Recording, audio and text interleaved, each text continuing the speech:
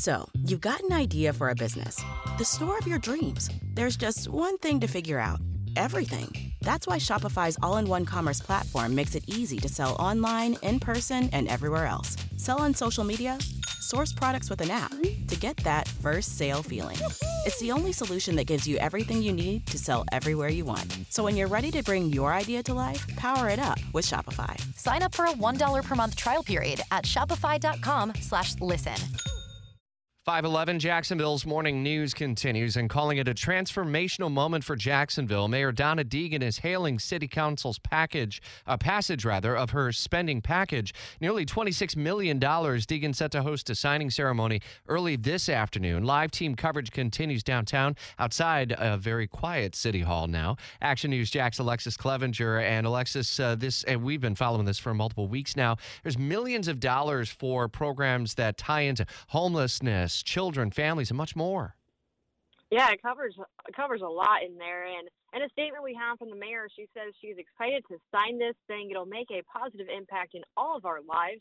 And she is scheduled to sign it at 1 p.m. today. But just last night, in a series of votes, Jacksonville City Council gave final approval to Mayor Deegan's Transition Task Force spending proposal. The $25 million budget is funding her top initiatives, and included in that, we're breaking it down a little bit. So there's $5.8 million for youth programs, with close to $2 million for after-school and summer literacy programs within that.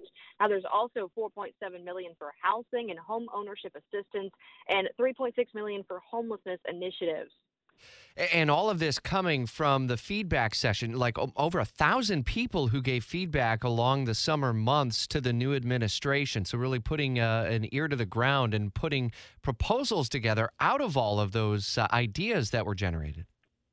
Yeah, a lot of neighbors' feedback and voices were heard.